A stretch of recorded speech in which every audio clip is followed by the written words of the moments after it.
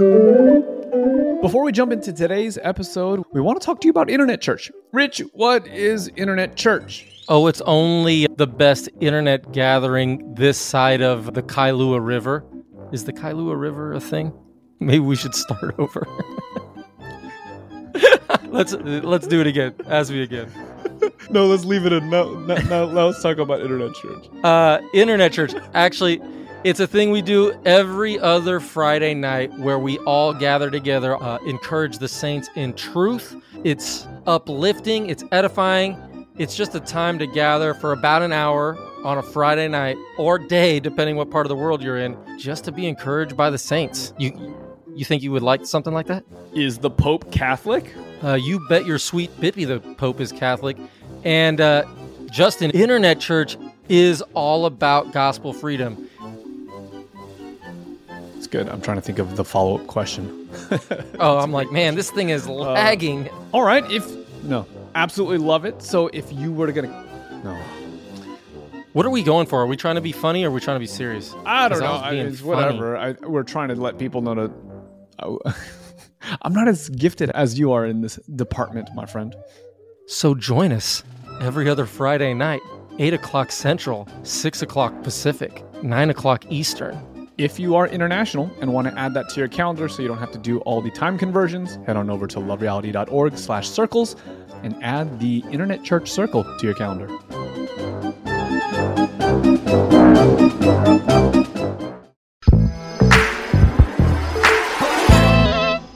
Make way. Welcome back to The Move, where we're vibing through the book 10 minutes at a time. I'm your host, Justin Koo, and in today's episode, we're talking about that one story in the Bible that incidentally inspired Disney's Prince Aladdin. If you're wondering what we're looking at, Genesis chapter 32, verses 1 through 21, hanging out again with the bald eagle himself, the recording artist who's going to be singing for us, Prince Ali. Take it away, Tyler Morrison. Prince Ali. I actually don't know the words, You don't know the word. I would really love to start this episode over now, though. Yeah, we're just going to, unfortunately, we're going to leave it in because I just think it's funny the way that you started it. Okay, well, that was a key change, in case anybody's wondering. There you go. We are talking about the episode where basically Jacob is about to be reunited with Esau, and he does this thing that just, I don't know, maybe Aladdin wasn't kind of thinking about this story when they were writing the song, but it definitely reminds me of that time in the movie where Aladdin is showing up and he's got all these gifts. He's got the 100 bad guys with swords. That's the one line that I remember every time. That's good. But it's like this large processional where they're giving gifts for the purpose of basically buying favor from the Sultan. And this is kind of what Jacob is doing right here in this story. Yeah, man. It was funny as we were talking about it, we were kind of reading over it a bunch, and then all of a sudden as we read through the way that it's all laid out, like just layers on layers, there's camels, there's sheep, there's donkeys, there's cattle, like there is and a lot of these things, right? And it just feels like the kind of thing where I was, as we were talking about it, I got this picture right at the same time you did. We're like, it kind of sounds like Aladdin, doesn't it? Where he's coming into town and it's like, here's all this stuff. And it's with the intention of winning the favor of the Sultan so that he could have this bride, right?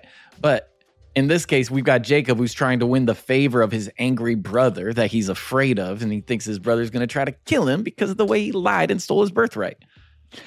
I think that this perspective is so interesting. We see this, like Jacob is just living out scarcity mindset to the max. We saw in the previous episode where basically in his interaction with Laban, like this belief that like, oh, I got to protect everything. I got to keep it to myself. Like I'm so afraid. Like we saw how it interacted with, his family with Laban, and it just was unfounded is basically what we're coming to, right? Like Laban is a good dude. He wasn't about to do all the things that he was afraid of. And spoiler alert, when we get to the moment where Jacob does in fact meet Esau, we do find out later that all of this strategery, all of these things that he's so worried about is actually unnecessary. I just this theme of scarcity mindset, like we could talk about this like all day, but how the things that we believe change the way that we live, right? When we think that we live in scarcity, we interact with people from this perspective unnecessarily oftentimes, right? But when we think that we live in abundance, it does really transform the way that we operate and move in the spaces that we enter into.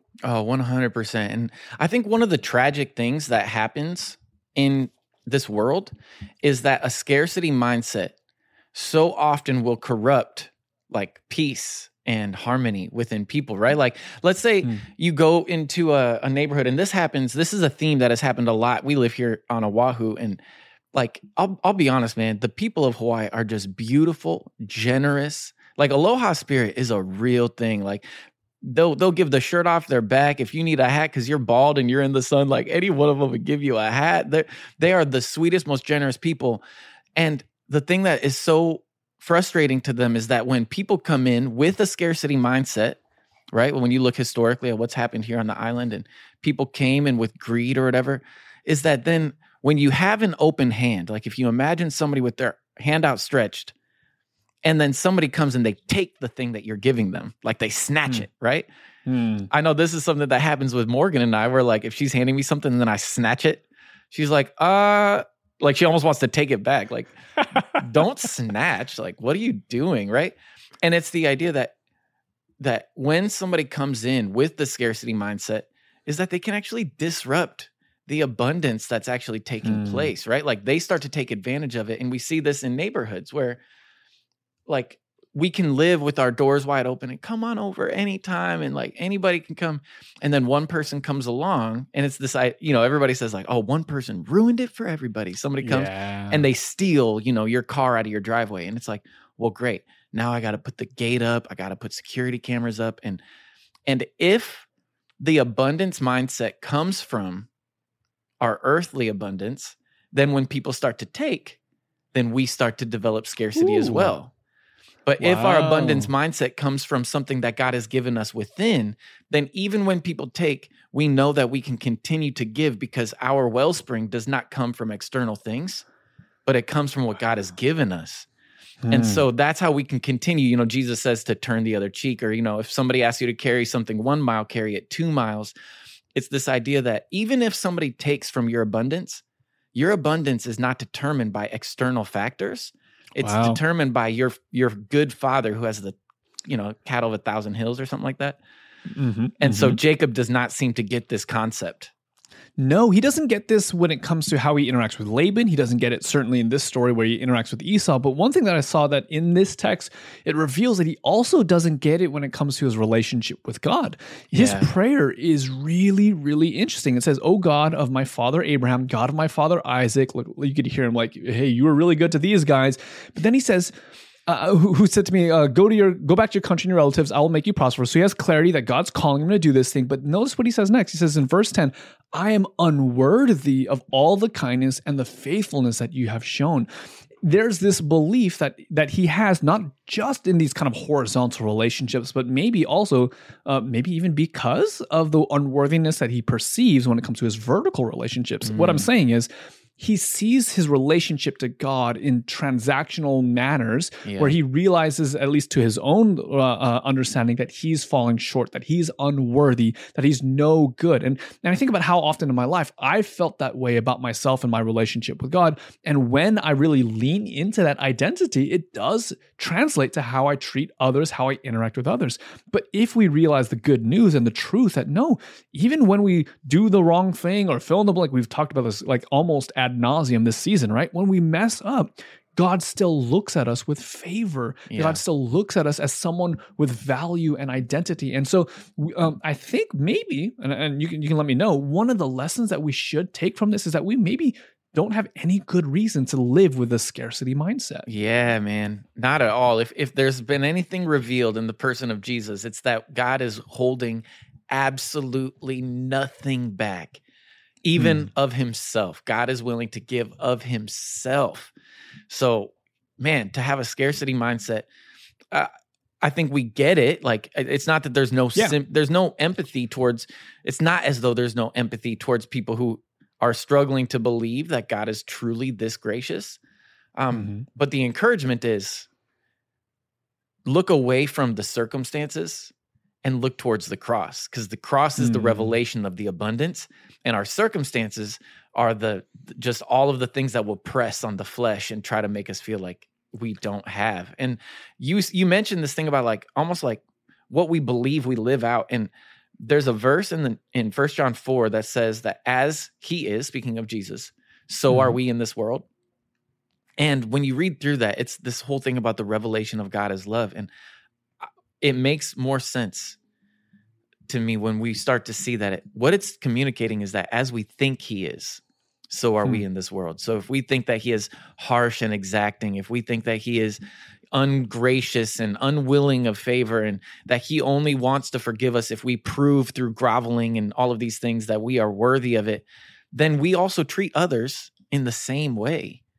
And so, but if we believe that he is truly gracious and his love is abounding, and it's just like he's so merciful and he's so unwilling that anybody would ever be turned away, then all of a sudden we start to interact with that same heart in mind because that's what we've received from him.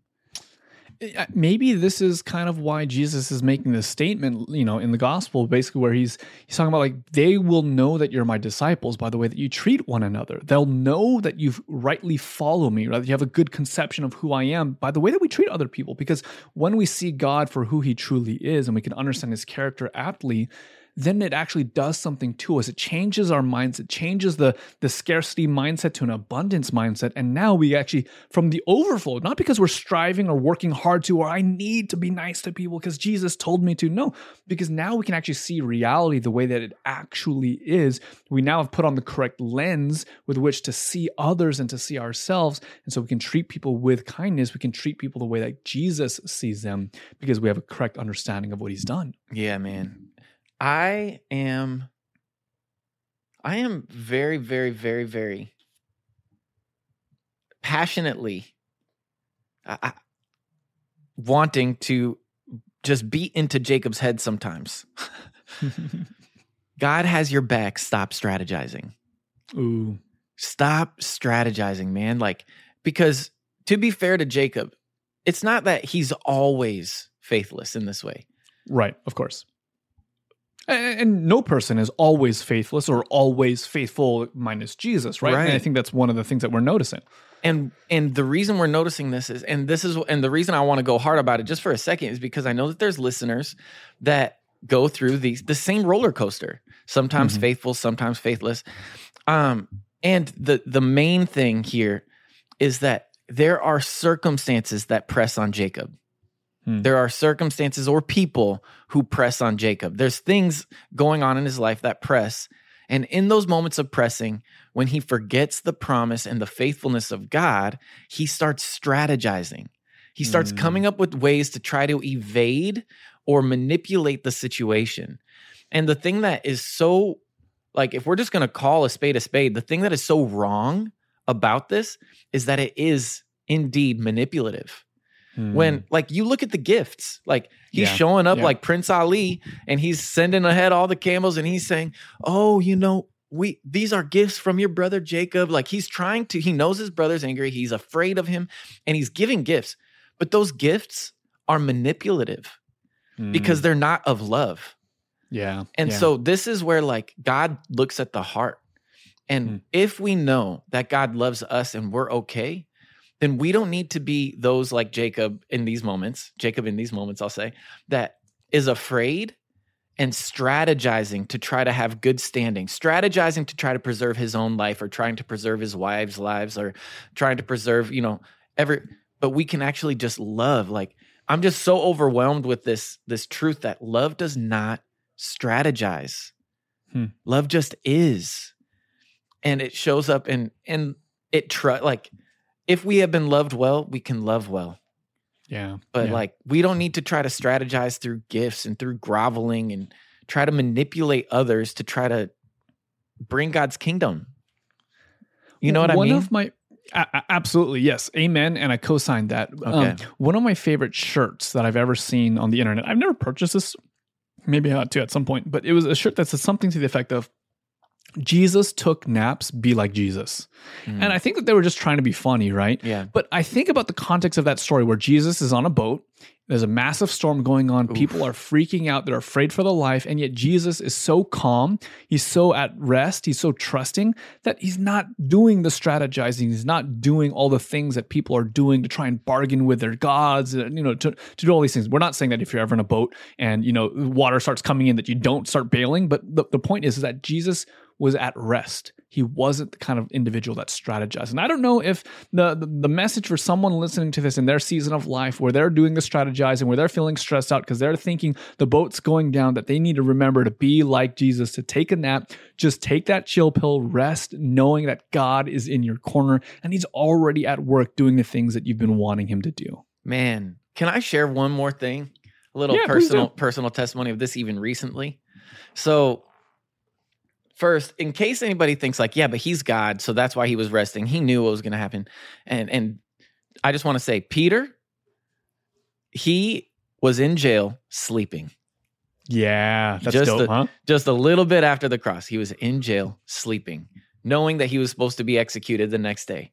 Like in those moments of pressing, if we remember God's faithfulness, if we remember that from the inside, we got a wellspring of life flowing out of us, then we know that nothing external can ever take that away. And even if we die in our sleep, we're going to wake up on resurrection morning. It's going to be beautiful. And this truth, just like literally, I think it was this last Saturday night, man, I had lies just piling up. And it was from this exact type of thing.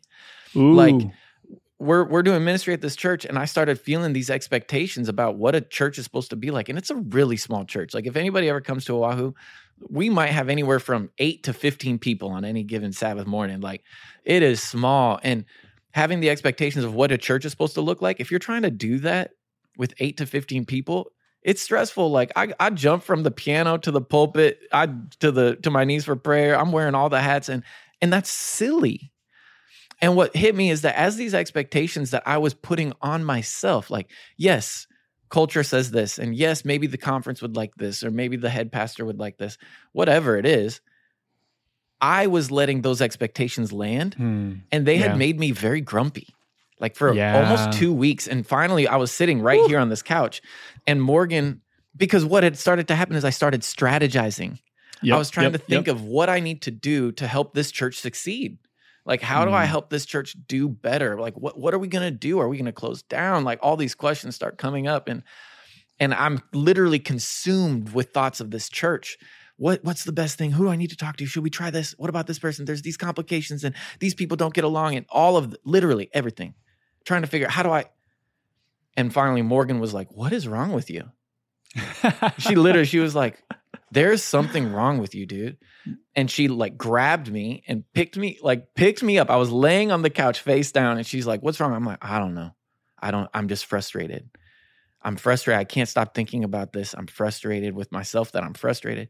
She sat me down, and she just started asking me questions and making me try to think out loud.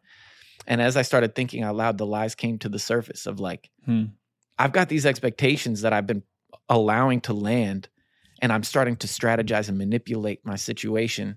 And it had robbed me of joy. It had robbed me of freedom. And she said, God does not expect those things of you. Wow. God loves you, and he just wants you to love people. And when she told me that, I felt something. I imagine it's like what you're going to read about next with Jacob after he has this wrestling with God, and then he like wakes up and he's like, I'm all right. Right? Like I felt something shift in my body, and I was just like, that's it. And the truth set me free from those lies. And so, man, that's why I'm so passionate right now. Just that, like, y'all, don't let the expectations of life, don't let the pressures of the external move you from who it is that you are in Christ and what it is that you've got in Christ. And just be settled that you can rest in the storm. You don't need to have the answers. You don't need to manipulate the outcome. God's got it. Just trust and live in the moment. I'm so glad that you share that story, because that's actually been happening for us in the background, for Emily and myself over the last couple of weeks. This episode is far enough into the future that we probably have already gone public with the big shift that's taking place. Tyler, you're aware of this. If this is the first time we end up saying it publicly on the podcast, then so be it. But and like there are strategies in place as of the time of recording this, which is several weeks before it actually airs. But Emily and I are navigating a move to go to the islands, actually, to help be a part of the church planting movement that's out there in Hawaii. And one of the major stressors, as should be, right? Like, where do we live? It's not just me anymore as a bachelor who could just sleep on the floor of some spare room, which I have done for many years. It's not just the two of us as a young couple who's, going to slum it in, the inner city of what we've done that as well. But now it's like, okay, it's me, it's her, it's our kid. Like there's this whole thing. And so we have been having many conversations that are a little bit stress oriented about the future of where are we going? What is it going to look like? And not knowing how it's all going to work out financially or the logistics of it all. And I'll be honest, we have lost our focus on the fact that God is actually the one who's called this out, that God is the one who's in control, that he actually already knows where we're going to be. And so I'm thankful for this opportunity to kind of pause and reflect and remember, listen, it's good to do the research. It's good to look for that place. Yep. But let me not operate from scarcity. Let me remember that God owns the cattle on 1,000 hills. He has all the housing figured out, and he's going to arrange it such that it's going to be an experience that will grow us. And I want to remember all the times that God has done that for me and trust that God is going to do that for me as well. And so I'm glad that we got to talk about this today, just a couple days before we actually fly out to the island, that I can rest in the storm. Be like Jesus. Jesus took naps. Be like Jesus. We can rest, trusting our Father. That's definitely where I want to be today. Yeah, man, he's got us.